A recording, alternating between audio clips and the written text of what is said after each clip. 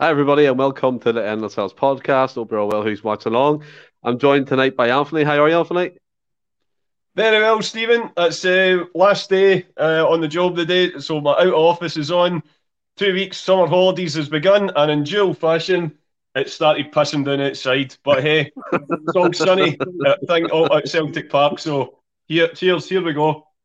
100%, mate. The heat wave certainly fucked off when you came off work anyway. And then we'll have our guest from the Celtic blog, James P. Forrest. How are you, buddy? I'm all right, mate. Thanks for having me back on. Cheers.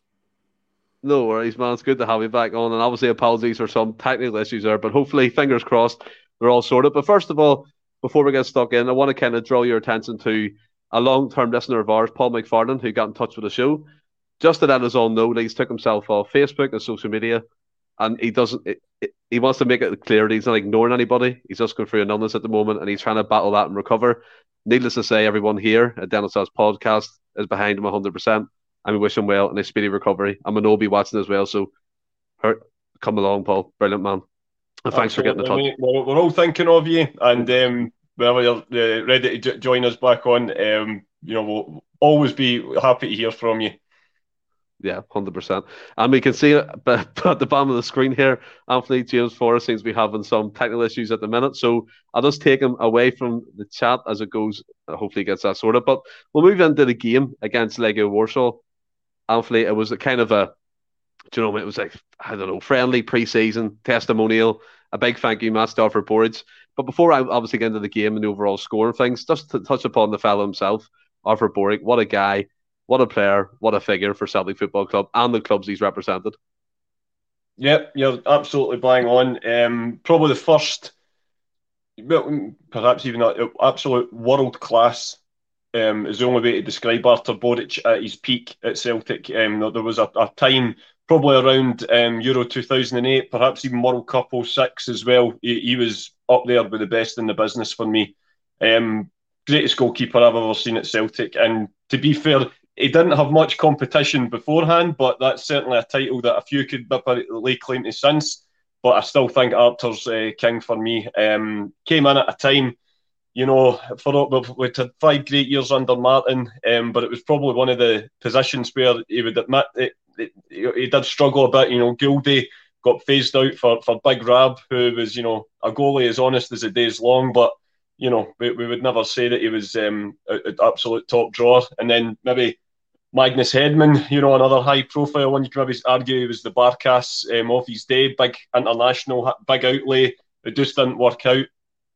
And then David Marshall had his heroics in the new camp, but again, pretty timid and quite a shy boy, which is very hard. You need to have a big personality to command the Celtic goal. And Artur Boruc, by God, did we not get it? As I say, crazy. It's an absolute mental case. There's no other way to describe him. An absolute nut job. I think he described himself actually in one of the Celtic title DVDs. But behind all that was just a top quality goalkeeper. I'm trying to think.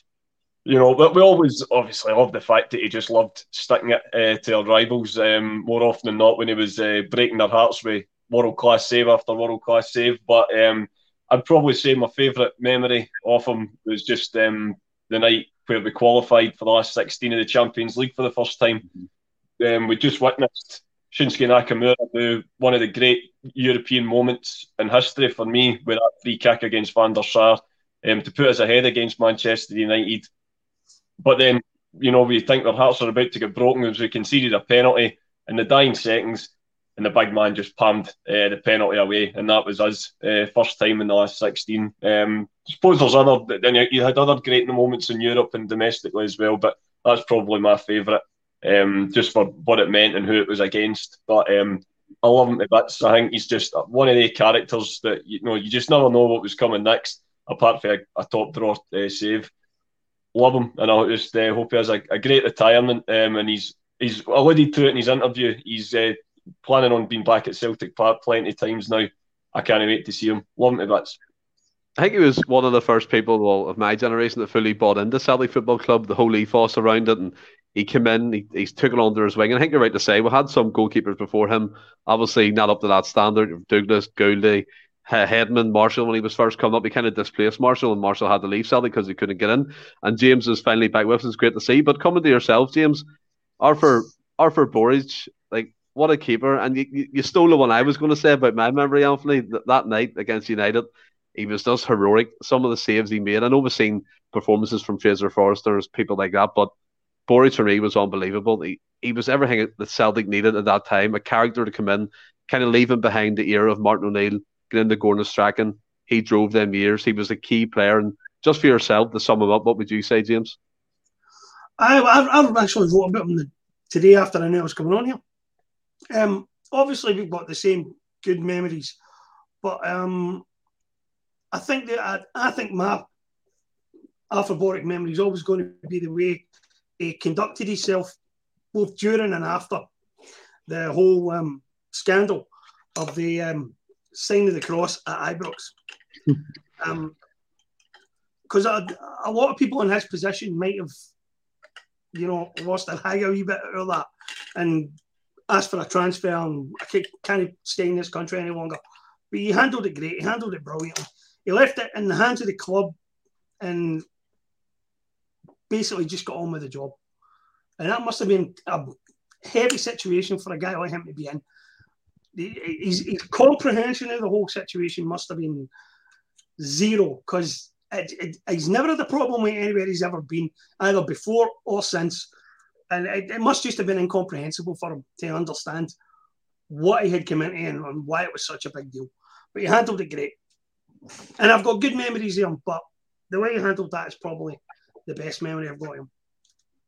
Yeah, he's an absolute legend. I think I heard the commentator said he was over 60 caps for Poland, represented like Southampton and Fiorentina, ended his career like a Warsaw where he began it, and at Celtic Football Club he chose us for his final game. So that kind of sees the mark of the man. And we'll move on to the game, James, and I'll start with you in this one.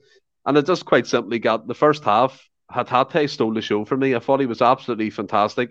I remember him towards the end of last season when he done one of them interviews. He does like a blog thing for a Japan kind of website, and he was kind of misquoting what he said about in terms of he can't keep up. But what he was really trying to say, once he gets to full fitness, he'll be a different kind of machine. And it looks like this pre-season, you can see that already.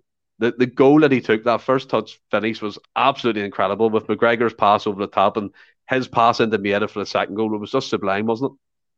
Yeah, I think he's had a great pre-season. And this kind of ties into something that I've been meaning to write an article about this for about a week now, on who the star man's going to be this season. And every time I've watched this in pre-season, I've changed my mind.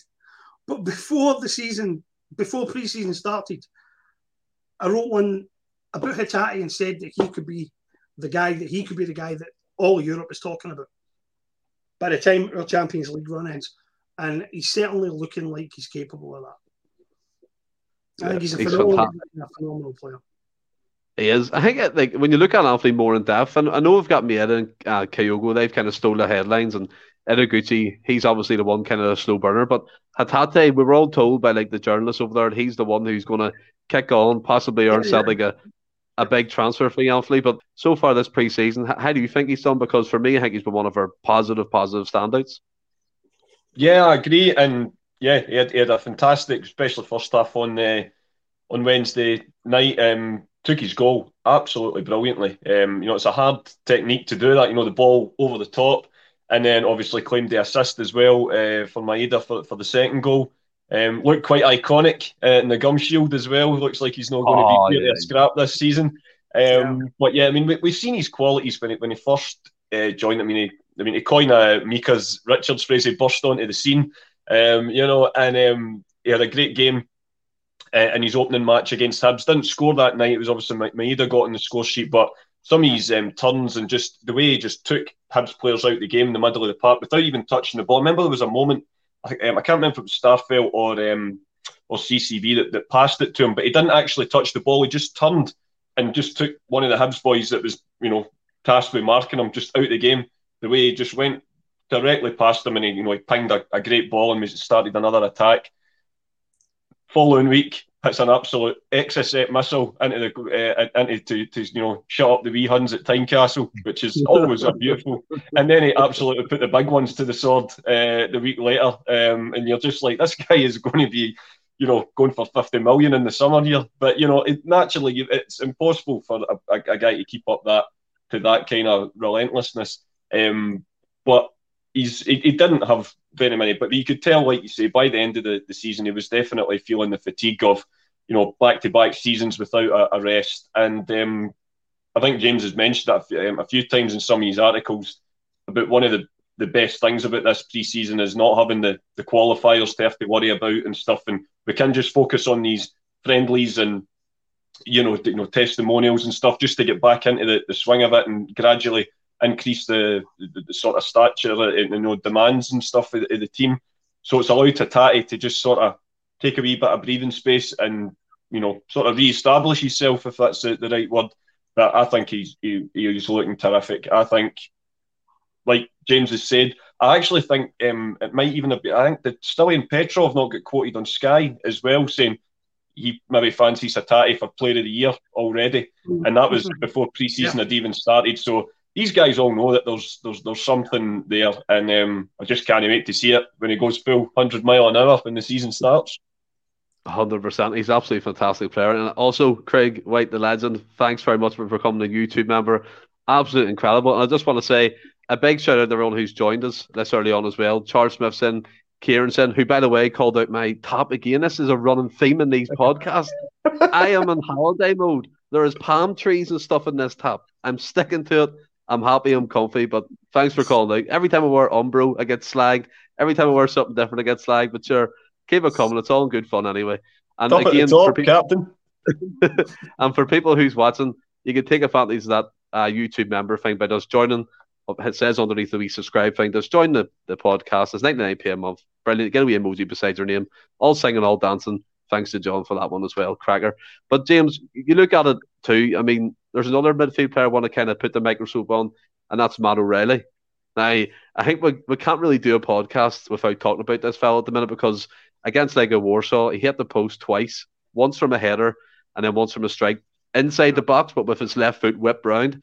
And I seen him on Sky Sports today talking, saying he wants to fulfill his ambitions. Obviously, cliche stuff, playing in the Champions League, trophies, blah, blah, blah.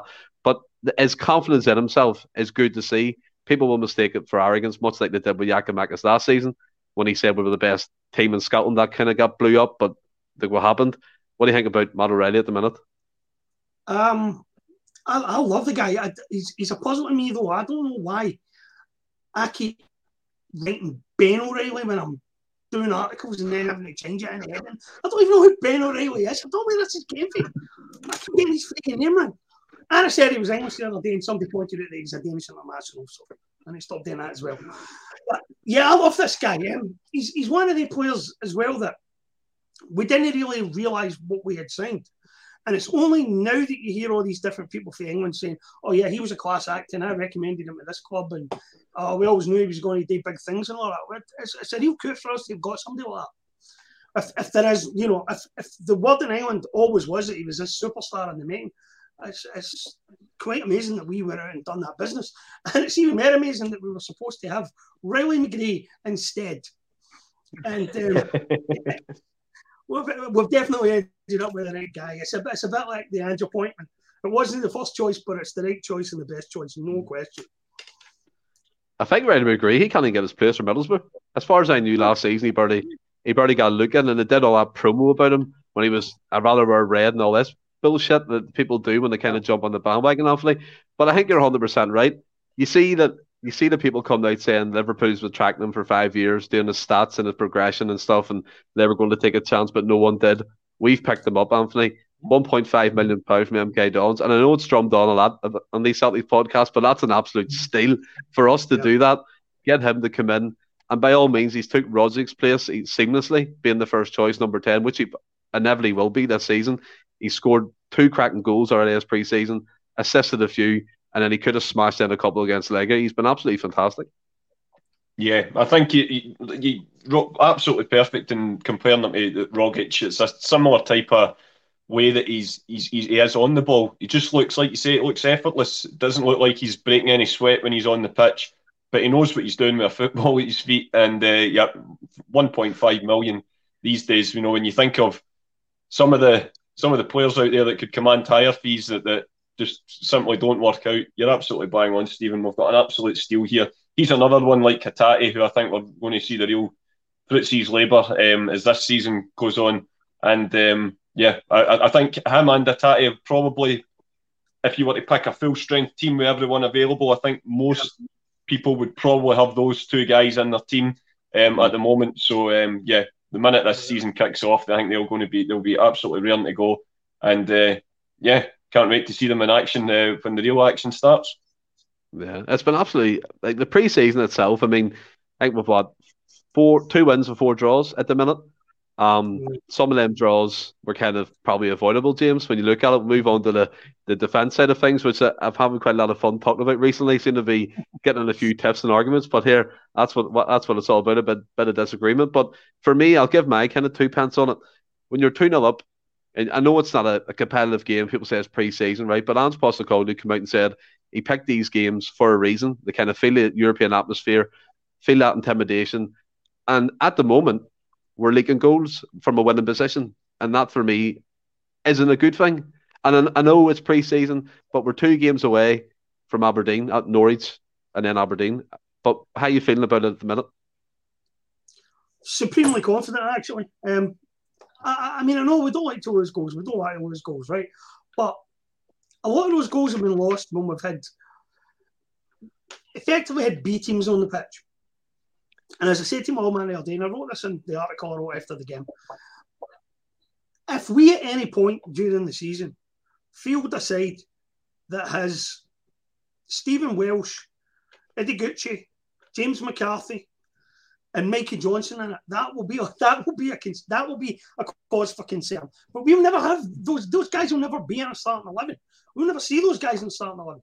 We can get away with maybe 1 or 2 of those guys in the team at the same time, along with the 9 regular players, but it's mixing the team up to that degree. And it's not that these guys are bad players and they won't do a job for us.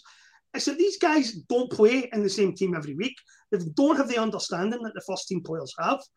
And there's no real way to get them that except to play them every week, and we're never going to do that. So it's to me, that's why you don't really learn anything in the pre-season. Because I've just been playing the strongest teams in the first half and then subbing everybody and bringing on the backup team in the second half. Now, even the backup team has got good players in it. That's the strength of the squad at the moment. But not 11 players who are going to play together at any point. Not 11 players that you're going to see in the team every week. So there is a bit of a disjointed look to it, and a lot of mistakes have been made as a result. And that's what I put it down to. I'm not overly concerned. The best defence in the country last season will be the best defence in the country this season. I have no doubt about it at all. I mean, I get what you're saying, 100%. But again, I'm coming from the point, you're looking at Anthony, you're coming in the close of the pre-season, right? And James makes a great point. I think we referred to this on our chat as well, the podcast one, where you're bringing on heaps of substitutes in the second half. It kind of takes the momentum away from the game. And we all know if we had kept the same 11 for the second half against Legia, it probably would have smashed them. I think we can all agree on that. It should have been 6 or 7 going into the second half anyway, apart from a few chances that were missed off the post and things. But my main concern is I've seen Vickers being bullied off the ball. Never seen that happen before. Your man put it away past Scott Bain, who, by the way, for that second goal was absolutely woefully out of position. Your man struck it just by luck and it went in the bottom left-hand post. But I have a funny feeling here you're going to be on James's side because I know what he's saying, but I'm just a wee bit of a panic merchant, I have to admit myself, because you look at you're going to the European competition, you'll be playing against the biggest clubs in the world. So, I mean, effectively, you cannot be making them basic errors going into that. Yeah, I mean, you never like conceding goals. Of course you don't. It doesn't matter whether it's a game of tiddlywinks or if it's Champions League last 16. You don't like conceding goals. But James is absolutely bang on with the way that the pre-season has been. It's all about getting the top boys in the first half the most amount of minutes, the highest party intensity of the workout, because they're the guys that are going to be carrying the heaviest load as the season goes on. And like you say, if there's a point in the season where we do have James McCarthy, Stephen Welsh, Lawal, God, Scott Bain and goals for a start. I mean, my God, that's absolutely a case for jumping out the window. But it's I think we don't have to worry too much, Stephen. I'll simmer you down from the boil, because I know you don't like it when we concede goals, and that's absolutely natural. But like I say, I'm not panicking too much. Like I say, if there's a point when those guys are on the pitch at the one time, I will absolutely join you in that panic room. But until then, it's just a case of getting more minutes in the legs. As I said, it'll probably be the same again tomorrow. The guys who will more or less be the starting team against Aberdeen the week later will start. At half-time, there'll be about 5 or 6 changes. Whoever's left on the pitch will get brought off at 60 minutes, and that'll be the case. I would imagine between 60 minutes and 90 tomorrow is not going to be one for the ages either, but it's just a precaution to make sure, like as James says, the reserve to the first team is fit and ready if needed to be called upon. Yeah, 100%. I think Stevie Boy sums that up there. John and Stephen on different nights now in case shit gets real. Yeah, you're 100%. We're staying away from each other at the minute. Kaiser comes in here. James with a good point. First 11 must get 70 minutes in my book in the next game here against Norwich. And you touched upon some names there, right? Now, I do want to come back to this because about Welsh, about Uragidi. You look at Albinieri, James, in pre-season, he came on for that game there, I think it was, and he didn't care. Trying to shift him is going to be a tough job, isn't it? And then you look at Seagrass. Now, this is one that kind of bugged me a bit. Why did Seagrass not get in before Bain? Because he was named on the bench, and we're all led to believe he's meant to be our second choice. So it's a bit up in the air. But in the squad itself, when you're still in this transfer window and you're trying to trim it, who would be the first ones you'd get rid of? Getting rid of Albinieri's got to be the number one priority right now for the club. Him and probably Chris Julian, now that we brought in a new defender. But moving on, he's going to be the task of all time, because we're the second failure in a row, and that's not a good look, man. That's not a good look.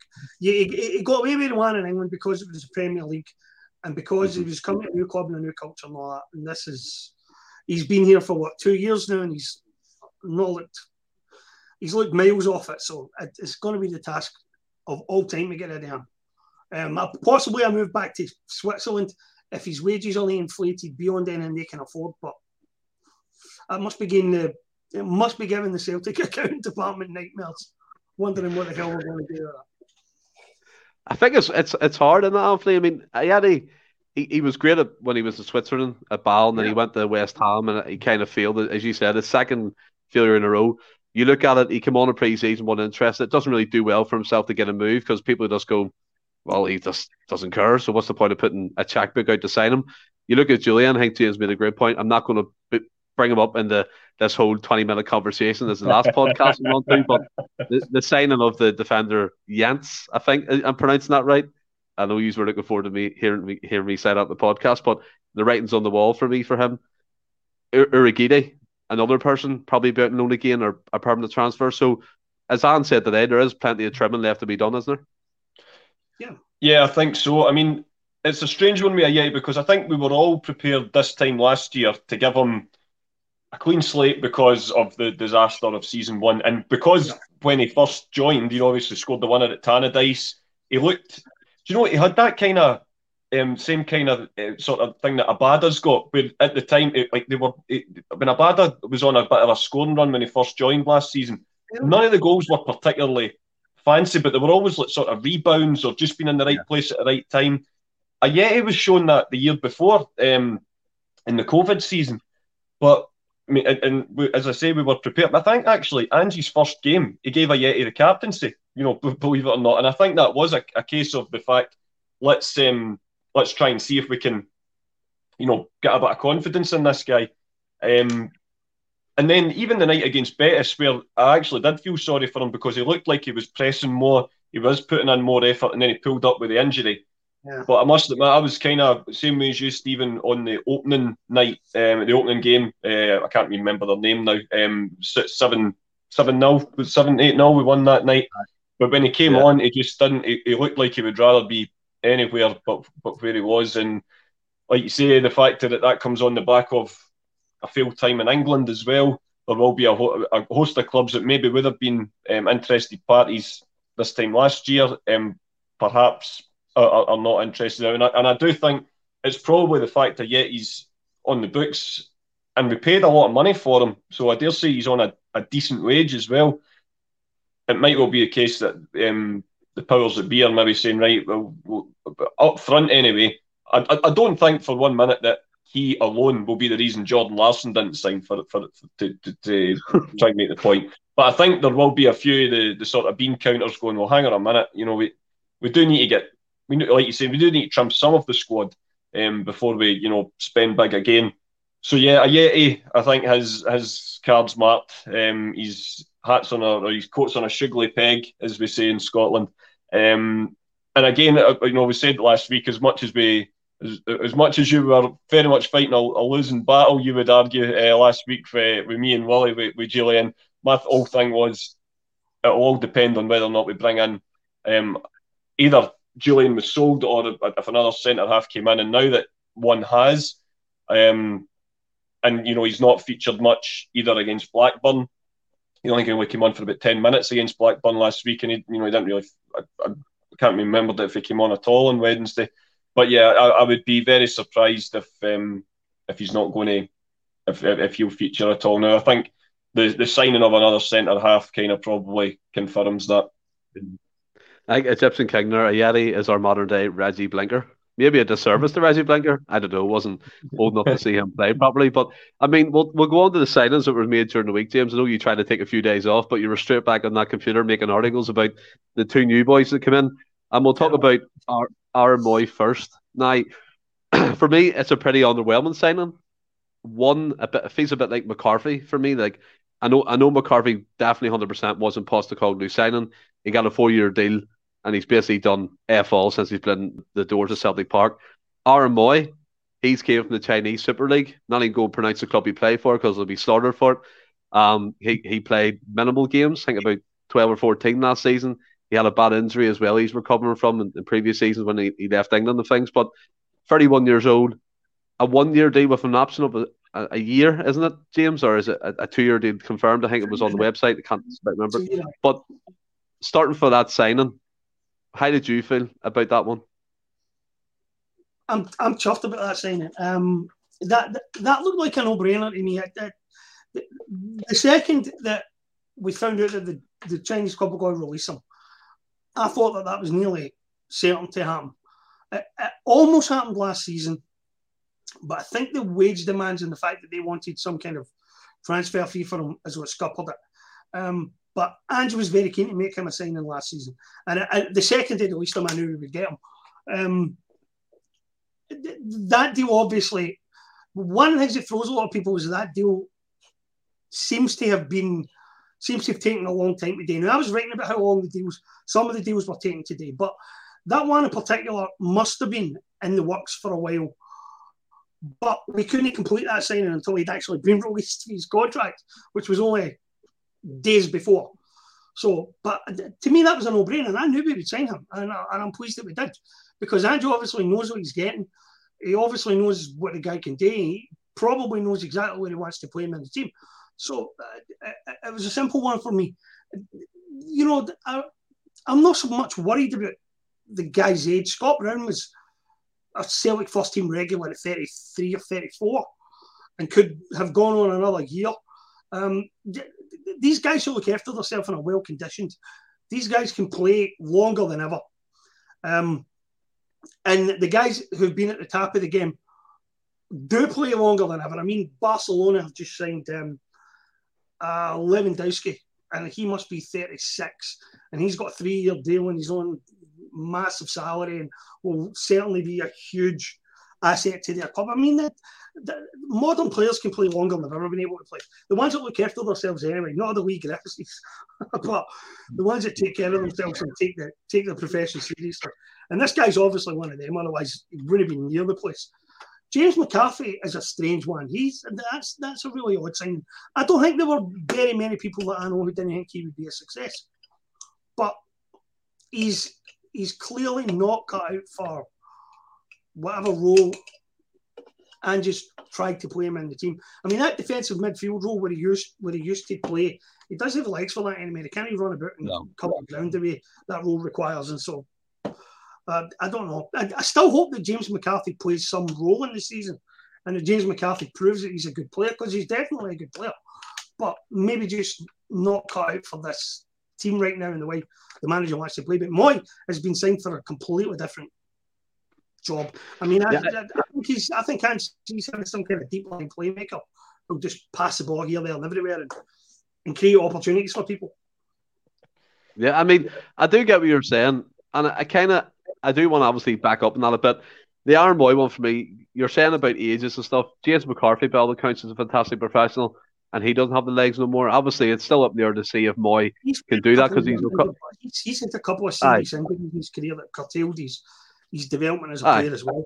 McCarthy, more than any other player, needs to play 10, 15 games in a row before we'll see anything like what the best team is, and that's not feasible in the current Celtic team. It's not feasible to draft somebody just to get McCarthy up to speed, unfortunately. Yeah, you can't do that, especially if the club's winning. You don't break up a winning formula, James. And you come to yourself, Anthony, here. Craig White, the legend, the brand new member of this podcast, fantastic to have you aboard, said, do you think the Mooy signing spells the end for Turnbull? Now, that's a quite drastic one, right? Because I've seen Paul Dad underneath him says, does it spell the end for McCarthy? So there's two different types of player being thrown up here.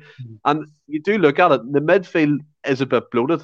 Now, in terms of what's there, quality and depth, you could probably do about 2 or 3 midfields and be quite secure in who you pick in that formation.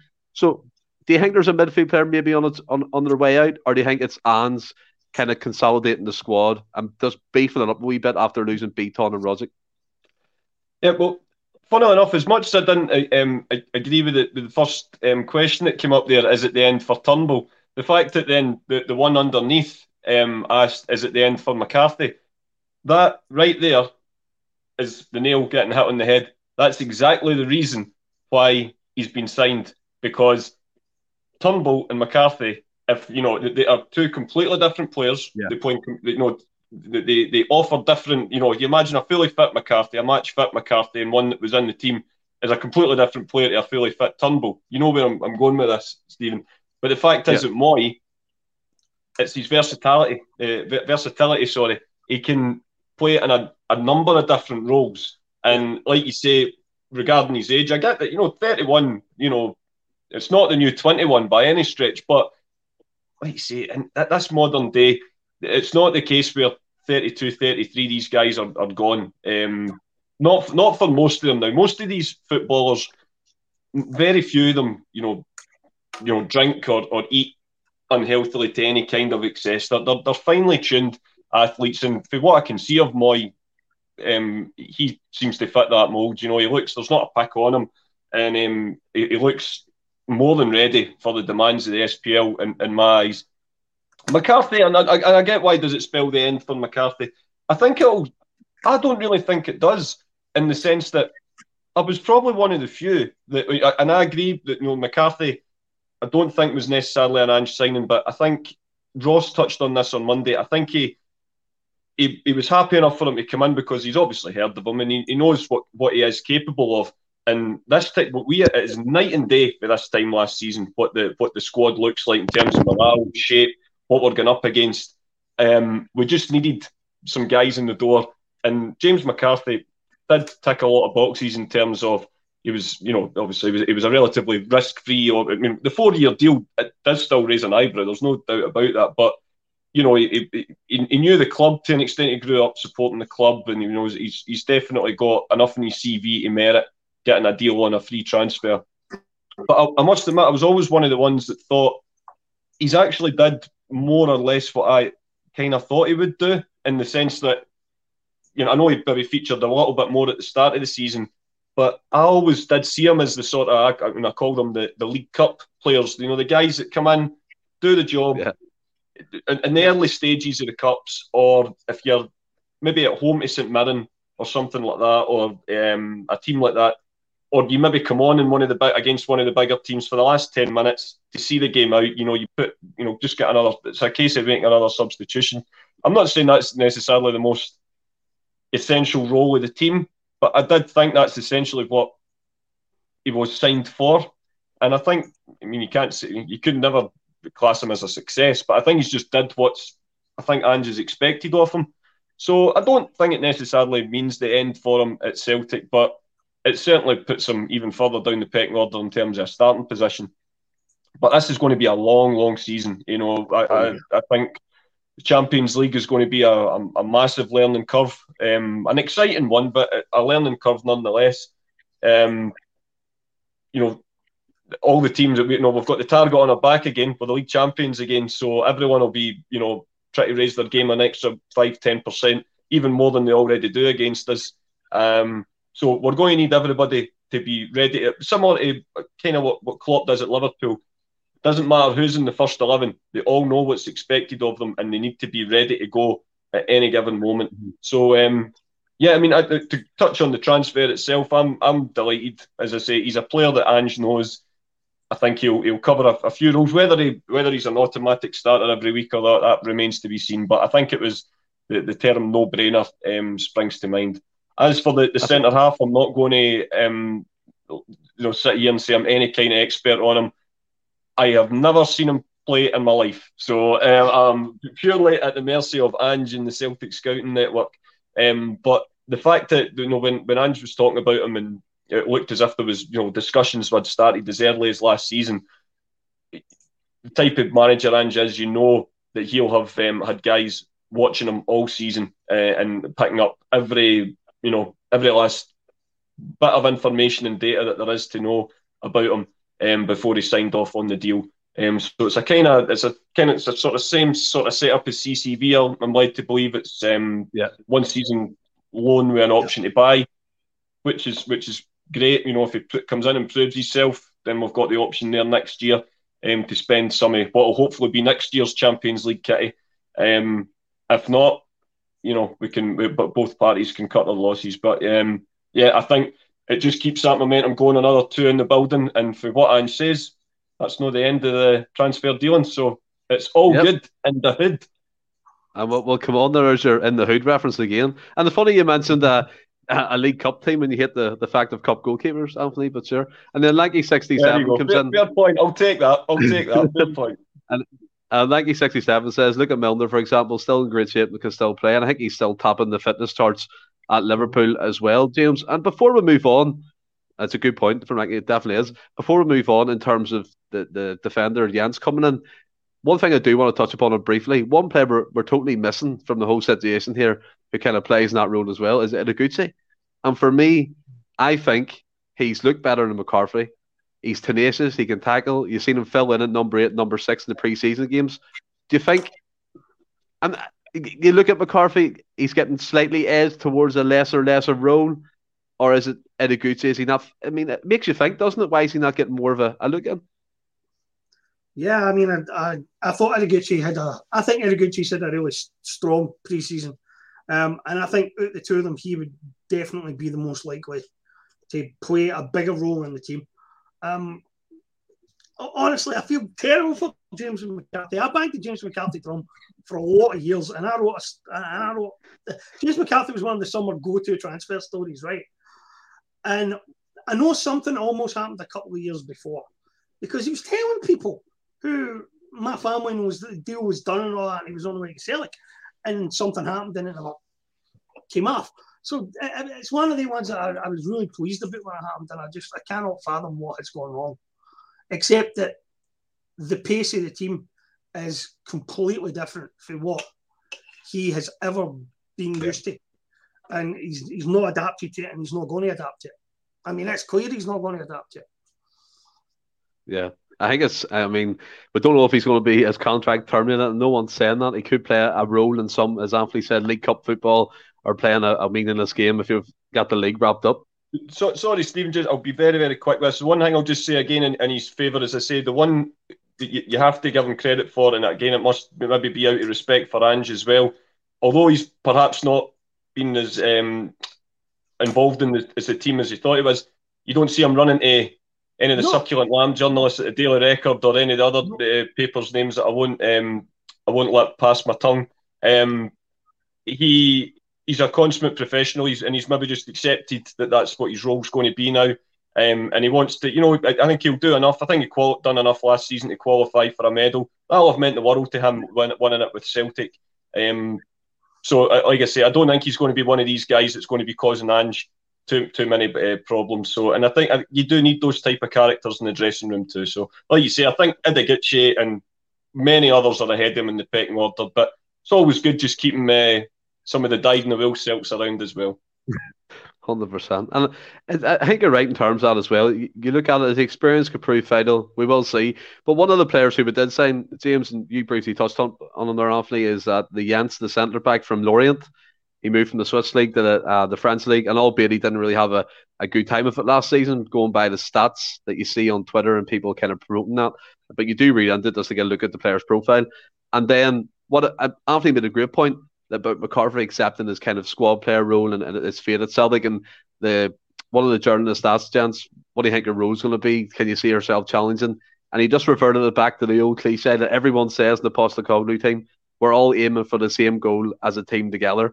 And he's already breaking that mold and he's fitting in perfectly well. But what's your overall kind of understanding, if you have any, but the profile of the signing? Do you like it? Is it a forward-thinking one? I think one of our central defenders is in real trouble in terms of his team place, because this guy was the guy we were going to sign before the two of them, before we signed both of them. This guy was in the thoughts last season. He was the guy we were going to sign before Starfelt, before Carter Vickers. So the manager likes this guy. He's not coming in to make up the numbers or be anybody's backup. He's coming out to challenge for the first team place, and he will right from day one. Who do you think he's going to take? Who do you think's most under threat then? We spent a lot of money on Carter Vickers in the summer. And I know most people think it will be Starfelt. But my old man jokes about this. He said he's looked at some of the goals we've conceded in pre-season and says, are we missing Starfelt that much? And I said, maybe we are. Maybe we are. Do you honestly think the Carter Vickers could be under pressure from him? I honestly thought you were going to say Starfelt there, because usually that's where people go with that. But to say Vickers, it's a brave call, James, to be honest. You never know. You just never know. I know one of them's in a lot of trouble, and I know one of them is going to be fighting for a place, and absolutely having to be perfect every week to keep a place in the team. Yeah, I find it interesting that he did say quite publicly that they've been in talks throughout the season. Postecoglou contacted him last season and have spoken numerous times, Anthony. So James might be right here. It could be a question of perfection needs must get into this season. Yeah, absolutely. It's and I think probably the fact, it's never great when you're injured anyway, but Starfelt couldn't have probably got injured at a worse time, because I think he's he had established a fantastic partnership with CCV. And, the two of them had learned both sides' strengths and weaknesses. But the fact, literally, if you're injured, you can't play. So it now offers, and obviously, and we have the big outlay as well, like you say, for Carter Vickers.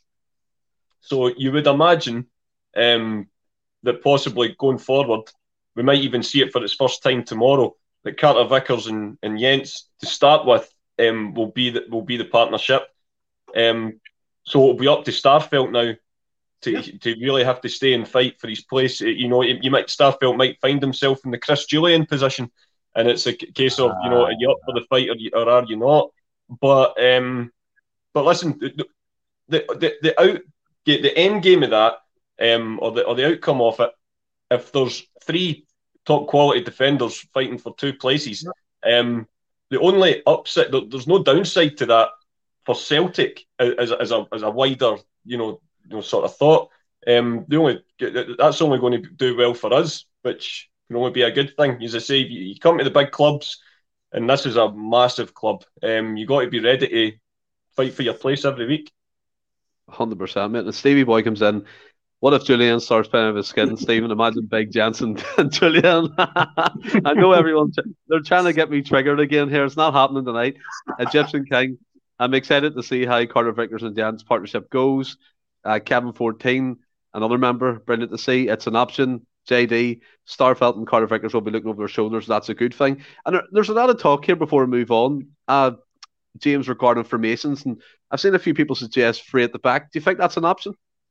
What's that? Like the 3-5-2 type formation? I know for Mason. Possible, very possible. I think all of us would love to see this guy find a way to get Kyogo and Giakoumakis in the same team. I think all of them would love to see that. I think the manager himself would love to find a way to do it, because I could see that being quite formidable, and I could see that being very worrying for teams in Scotland and even a few in Europe. So I don't know. Possible, very possible. I know it's something he tried when he was in Japan managing that team as well, and it was quite successful. But I do want to move on. This is quite off topic, right? But it's something that's been in the back burner of my mind. So sorry if it comes as a shock, but I think it's a mainstream news everywhere here, Anthony. I'll start with yourself first. It's quite a tasty one, right? It's just regarding football as a general kind of landscape at the minute and the transfer scene. And we've seen this hot topic, Jesse Lingard signed for Nottingham Forest for 180 grand a week. Simple question to you: is football done in terms of money? Well, probably straightforward answer to that is no. It's not done in terms of money, and because I mean the figures that are being paid, as it does. The figures are astronomical. It's hard for my synapses to try and process that in any kind of logical way. I mean, and everyone knows my English club's Manchester United, so I've probably got more chance to comment on it than most. Jesse Lingard came through United's academy around the same time as Marcus Rashford. There's no denying the boy's a talented player, and I get that I'm not. My generation's the generation before. I've known a time before social media, so I'm not going to try. Simon Jordan, as much as I disagree with a lot of his politics and stuff, I think he's fantastic on TalkSport in a lot of ways, and he offers a football owner's point of view in a lot of ways. He's been criticised a lot of the last little while because he gave a sort of throwaway statement last week when this news broke. He says Jesse Lingard's going to be famous for nothing more than his TikTok videos. And some of his defenders on the show tried to argue, he scored the goal in the FA Cup final and this, that, and the other. But I think by and large, the guy's got a point. And I think what he was trying to say with that is, yeah, it's great. It's great scoring the winning goal for Man United in a FA Cup final. Must be absolutely brilliant. But winning FA Cups is not what Man United's all about. So maybe somewhat it is. Great Celtic players have scored winning goals in Scottish Cup finals, but the most important thing's winning the league. And you can't just do it on one cup final and that's it. Jesse Lingard, anyone that pays 200 grand a week for Jesse Lingard it's crazy. It is mind-boggling. And Nottingham Forest have clearly hung their hat on that because it must be it's a massive addition to their wage bill. It's football. I mean, you obviously see all the things at Barcelona as well. With all these players they claim they're pleading poverty on one hand, and then the next minute they're making record-breaking transfers and signing all these world-class players or potentially world-class players, but then they can't register them. And I don't know if we'll ever reach a ceiling with it anytime soon, shall we say, Stephen? I think although perhaps the Sky sort of model of paying a subscription and then you getting the right, a certain company signing the rights. Oh, I can absolutely assure you would, John. But I think the way that it's going at the moment, Newcastle United just signing, not just signing, getting taken over by the Saudis. Football clubs aren't owned by the local rich businessmen anymore. It's like a geopolitical thing now, and obviously sports washing comes into that as well. I don't know if it's done. I don't think it'll be done anytime soon. All I can say categorically is I wholeheartedly hope it's a circus that we never ever join. I would always resist us going down to England. I would always resist us joining anything involving some kind of sort of Super League or anything like that. Which if we had another good couple of years in the Champions League, if that ever reared its ugly head again, somebody might make a call to Dermot. You never know. It's just not something I ever wanted. I never wanted. And I know that football's and the world's moved on since 1887 when the first meeting was sounded about about us becoming formed as a football club. But the way, what makes up the majority of our support, and the fact that we've never been bankrolled by a sugar daddy, and despite what the Daily Record will tell you, I would never want Celtic to enter any kind of circus where we're competing 45, 50 million pound plus transfers, fees, but we were going to go to war with Man City over the latest wonder kid, or we're going to pay this, prima donna 200 grand a week to try and score against St Mirren. It baffles me, and I know that some of the argument is, it would make you compete more in Europe. You might even go the whole way in Europe. For me, the story of Lisbon is the greatest sporting story ever told, and I know I'm biased on that, but there's plenty of evidence to suggest that it is, and it was done in a way that is alien to so many clubs, even back then, and it is now. And I think if we were to go down a Man City route, but win another big silver one with the big ears, it would not be as incredible. It would not be as history defining as a moment in time as what Lisbon was. And I know I'm not a dinosaur. I know football's changed almost unrecognisably since then, but the principles, I think, of the club should remain the same. Barcelona always said that they were more than a club. They're not now. They're sponsored by Spotify. Do you know what I mean? Give me a break. This is as I say, it's a circus, and it's thankfully it's not my monkeys, and I would resist Celtic joining any part of it. I mean, I have to say there, Anthony, that's a round of applause, buddy. Absolutely. You got that in a nutshell. And I'm glad you brought it around to Celtic, because that's where I was going to go with James. And the way I was coming across it, you're looking at it, these fees, and Mbappe's got the keys to PSG to change whoever he wants. Messi's getting paid numerous amount of money. Jesse Lingard making TikTok videos. He should do a duet with Julian, shouldn't he? Because they would love that with each other. Unbelievable. And then you got these astronomical fees. And I know there's this, me personally, I want Sadly to compete financially. I want us to have the muscle, but keep the core of the club. And I know, Anthony, what he's saying there, sometimes that can be lost with these big earners and big transfer fees, selling your naming rights to your stadium like Barcelona have done with Spotify, all that type of thing.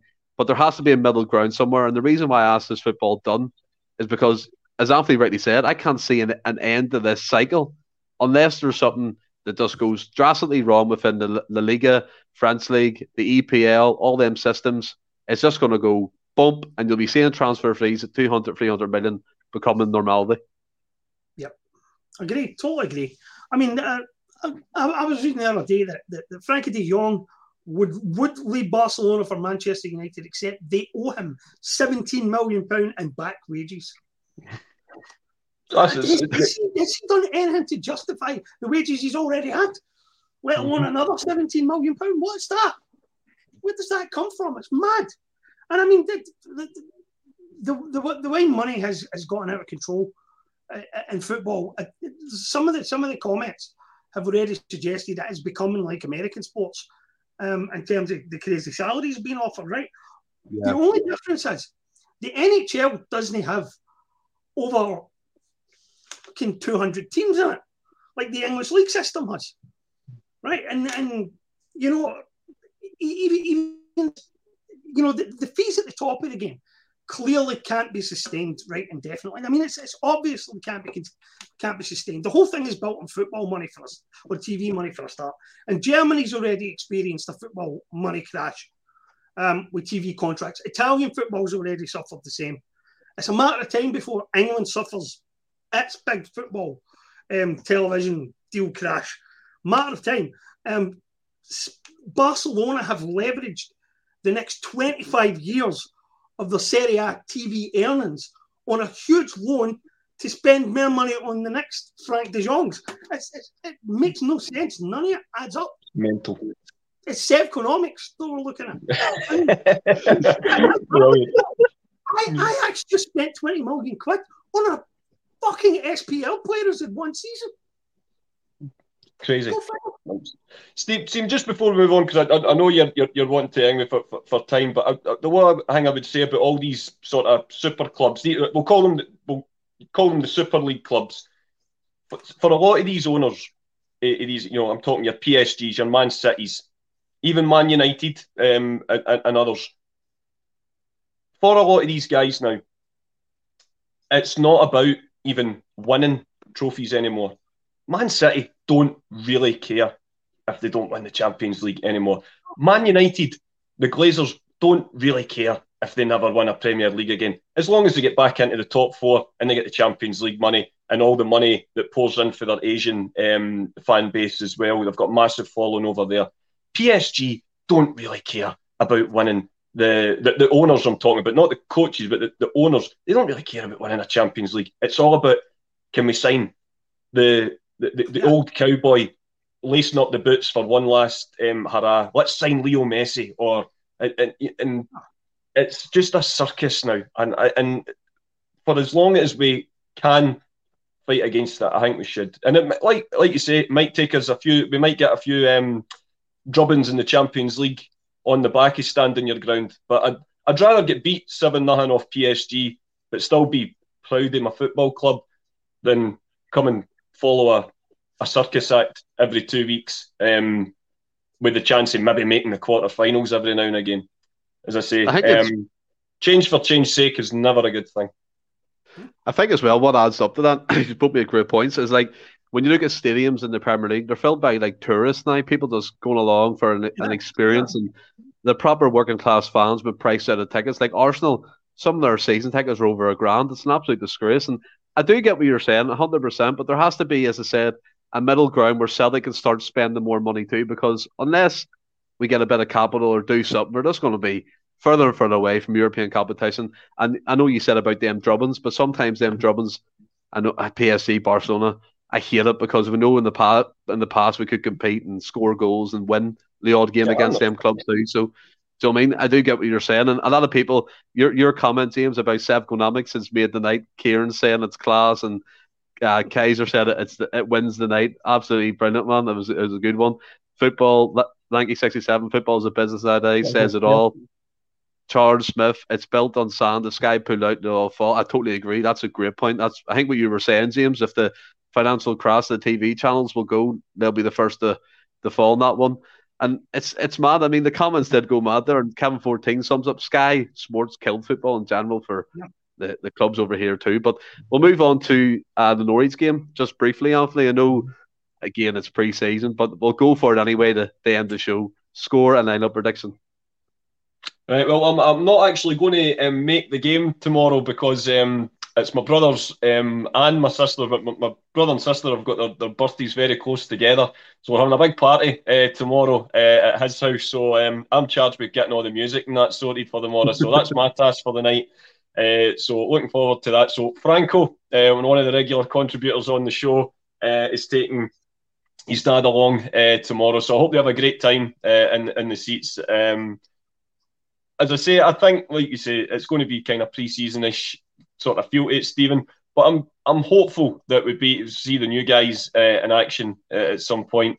As I say, Norwich, I'll say 4-2 Celtic. I think we'll end with a win.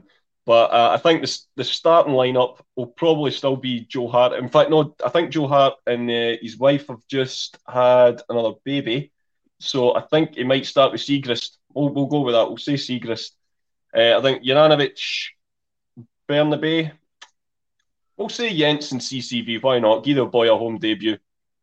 And do you know what? I'm going to make you really happy, Steve. I'm going to stick Mooy in there making his home debut as well. On the right, try to think. I think perhaps it could be Jamesy again on the right hand side, and I think Jota on the left again with I'm going to say O'Reilly through the middle, and then Kyogo as well. I think I've only 10 players there. I think I have O'Reilly as well. Then, aye, that's a good one. 4-2, did you say? Yeah, I'll say 4-2. Aye, a high scoring end to the pre-season endeavours. I know Chris Sutton put up a post saying he's looking forward to it, so no doubt he'll be at the game, James. And a few people have seen you point out their comments saying about Pookie coming back would be good. And Ryan Taylor said he's odds on here for a hat trick. But I mean, Pookie was an odd one. This didn't work out for him. He went the Danish League game for Brøndby, smashed it, and went to Norwich and been their top goal scorer for the last 90 seasons by all accounts. But where are you sitting on it, line up and score prediction? Christ, well, the guy stole my thunder a wee bit because This could be one of the crazy days. I mean, you could get a Kyogo hat trick in the first half, a Jackie Makis hat trick in the second half, and the Pookie hat trick Celtic I never thought I would fucking see all in one goal. 3-1, I think, would be a reasonable result, but you don't know. The way the Celtic team plays right now, and with the changes that we know we're going to get at half time and all that, it could be anything. We could run up a cricket score and still concede 4 goals. I mean, it's the way it goes right now. Aye, 100%. As long as it's a good game for everyone to enjoy back at Paradise. I mean, I'll go for Segrist, Ralston to start. I'll go CCV. I'll put Jensen. I think Anthony makes a great shout there. I'll put Taylor in. I'll go with Kalmack, O'Reilly, Hatate. Yakimakis to start because he's missed the last 2 preseason games for the birth of his baby. And I'll go Maid on the left and Judd on the right. And obviously I'll be switched again in the second half, and that's where we can see about 50 goals, but sure. And then I'll go 5-2. I can feel a high scoring game. I'll go 5-2 to Celtic. And again, can I just thank everyone who's watched along. At the minute we're sitting at 67 live, which is absolutely fantastic. We appreciate it. Oh, what a number. Craig White, the legend, our new member of the podcast night, and anyone wants to take advantage of that, it's 99p a month. Get a wee nice emoji beside your name that John sorted out for you. It's just great crack and great for everyone involved in the channel as well. And to you guys, have you enjoyed this one? Mate, yeah. Always enjoy being on with your good self, Stephen. And as always, it's great to have James P back on. It's been too long, my pal. But yeah, and I think due to the schedule, I think I'm back in again, myself and you on Monday night, Stephen. Am I right? Yes, you're hosting. Can't remember who else. Is it Ross is on as well? Yep. Perfect. The Holy Trinity is back on Monday night. So yeah, looking forward to it. Hopefully my hangover for Saturday will just about cleared by then. Because when us siblings get together, it's a bit mental. But yeah, looking forward to it. And as Kaiser says here to the end of the show tonight, Sevconomics, as James said, comment on the night. Absolutely fantastic. And everyone watching on, we'll be back again on Monday, looking back at Norwich game, and if there's any transfer to things, we'll obviously talk about that as well. So stay well and keep safe. Hail, hail. Hail, hail.